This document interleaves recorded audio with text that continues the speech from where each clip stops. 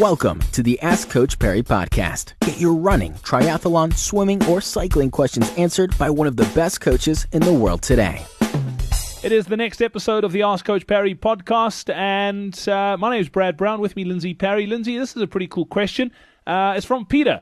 Peter's trying to improve his 10-kilometer time. He doesn't give too much history whether he's been running for a while, but how do you get faster over 10Ks? So you do need to work on speed. And funny enough, this is actually a great question because little do people know that the faster you are over 10Ks, the faster you'll be over 21, the faster you'll be over the marathon, and therefore the faster you'll be over the marathon. Over ultras. So very cool question coming from him. But look, it's still an endurance event, okay? So even if you are one of the best in the world, you're going to be running in the region of 27 minutes for 10 kilometers. So running fast for 27 minutes requires an enormous amount of aerobic fitness. And so I would still encourage people on a 10K program to do a fair amount of volume. That'll be different for everybody, so I'm not going to elaborate on that too much. But then it is very important that you do some speed work and that you do stimulate your anaerobic system, because when you run at that high intensity, you will need a reasonable contribution of energy coming from both aerobic and anaerobic pathways. So to do that, you would typically do some shorter and some slightly longer intervals. In a typical 12-week program, I would look at having a nice base behind me and then starting 12 weeks going into a 10K, where I'd look at building strength early in those 12 weeks with some hill repeats.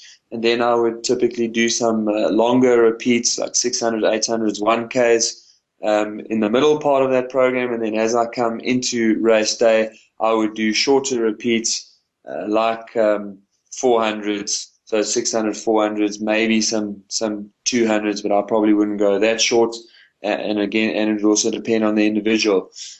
Most people, just because of our lifestyles, can't tolerate doing more than 2 high intensity sessions per week.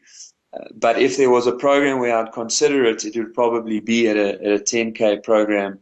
And I would have one that would be focusing on strength and maybe speed endurance, and I'd have another one that would be focusing on something like a 30 minutes tempo or maybe longer repeats.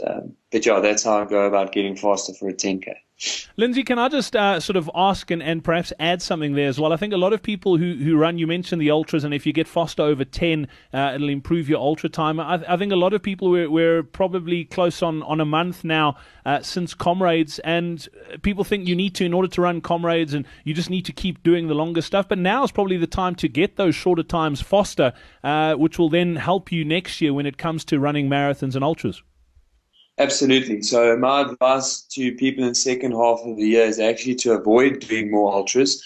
I know in South Africa we've still got 1 or 2 big ones in the second half of the year, but I try to avoid those and focus on doing some shorter 10, 15, 21Ks, and then right at the end of the year, maybe aim at a really fast marathon, which again takes the pressure off you in terms of qualifying for your 2 Oceans and Comrades, etc., for the following year. Awesome. Back again tomorrow, another edition of the Ask Coach Perry podcast. Lindsay Perry, thank you once again for your time. Get your questions in. Go to askcoachperry.com. Be sure to subscribe to the Ask Coach Perry podcast on iTunes, follow it on SoundCloud, or listen to it on Stitcher. Follow us on Twitter at Ask Coach Perry.